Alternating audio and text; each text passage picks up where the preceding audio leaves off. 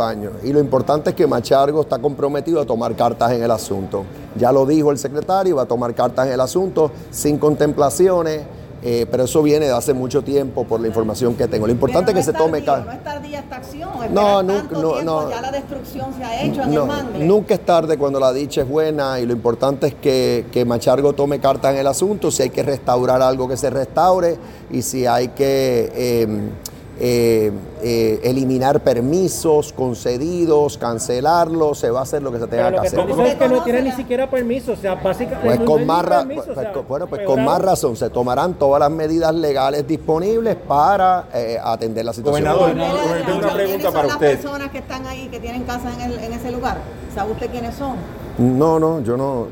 Esa pregunta es muy general. Yo no, hay jueces allí. Por eso se dice, pero otra vez el secretario ha sido muy puntual. Dijo, irrespectivamente de quién esté allí, eso no es legal, son invasores. Estoy citando al propio secretario y vamos a tomar cartas en el asunto.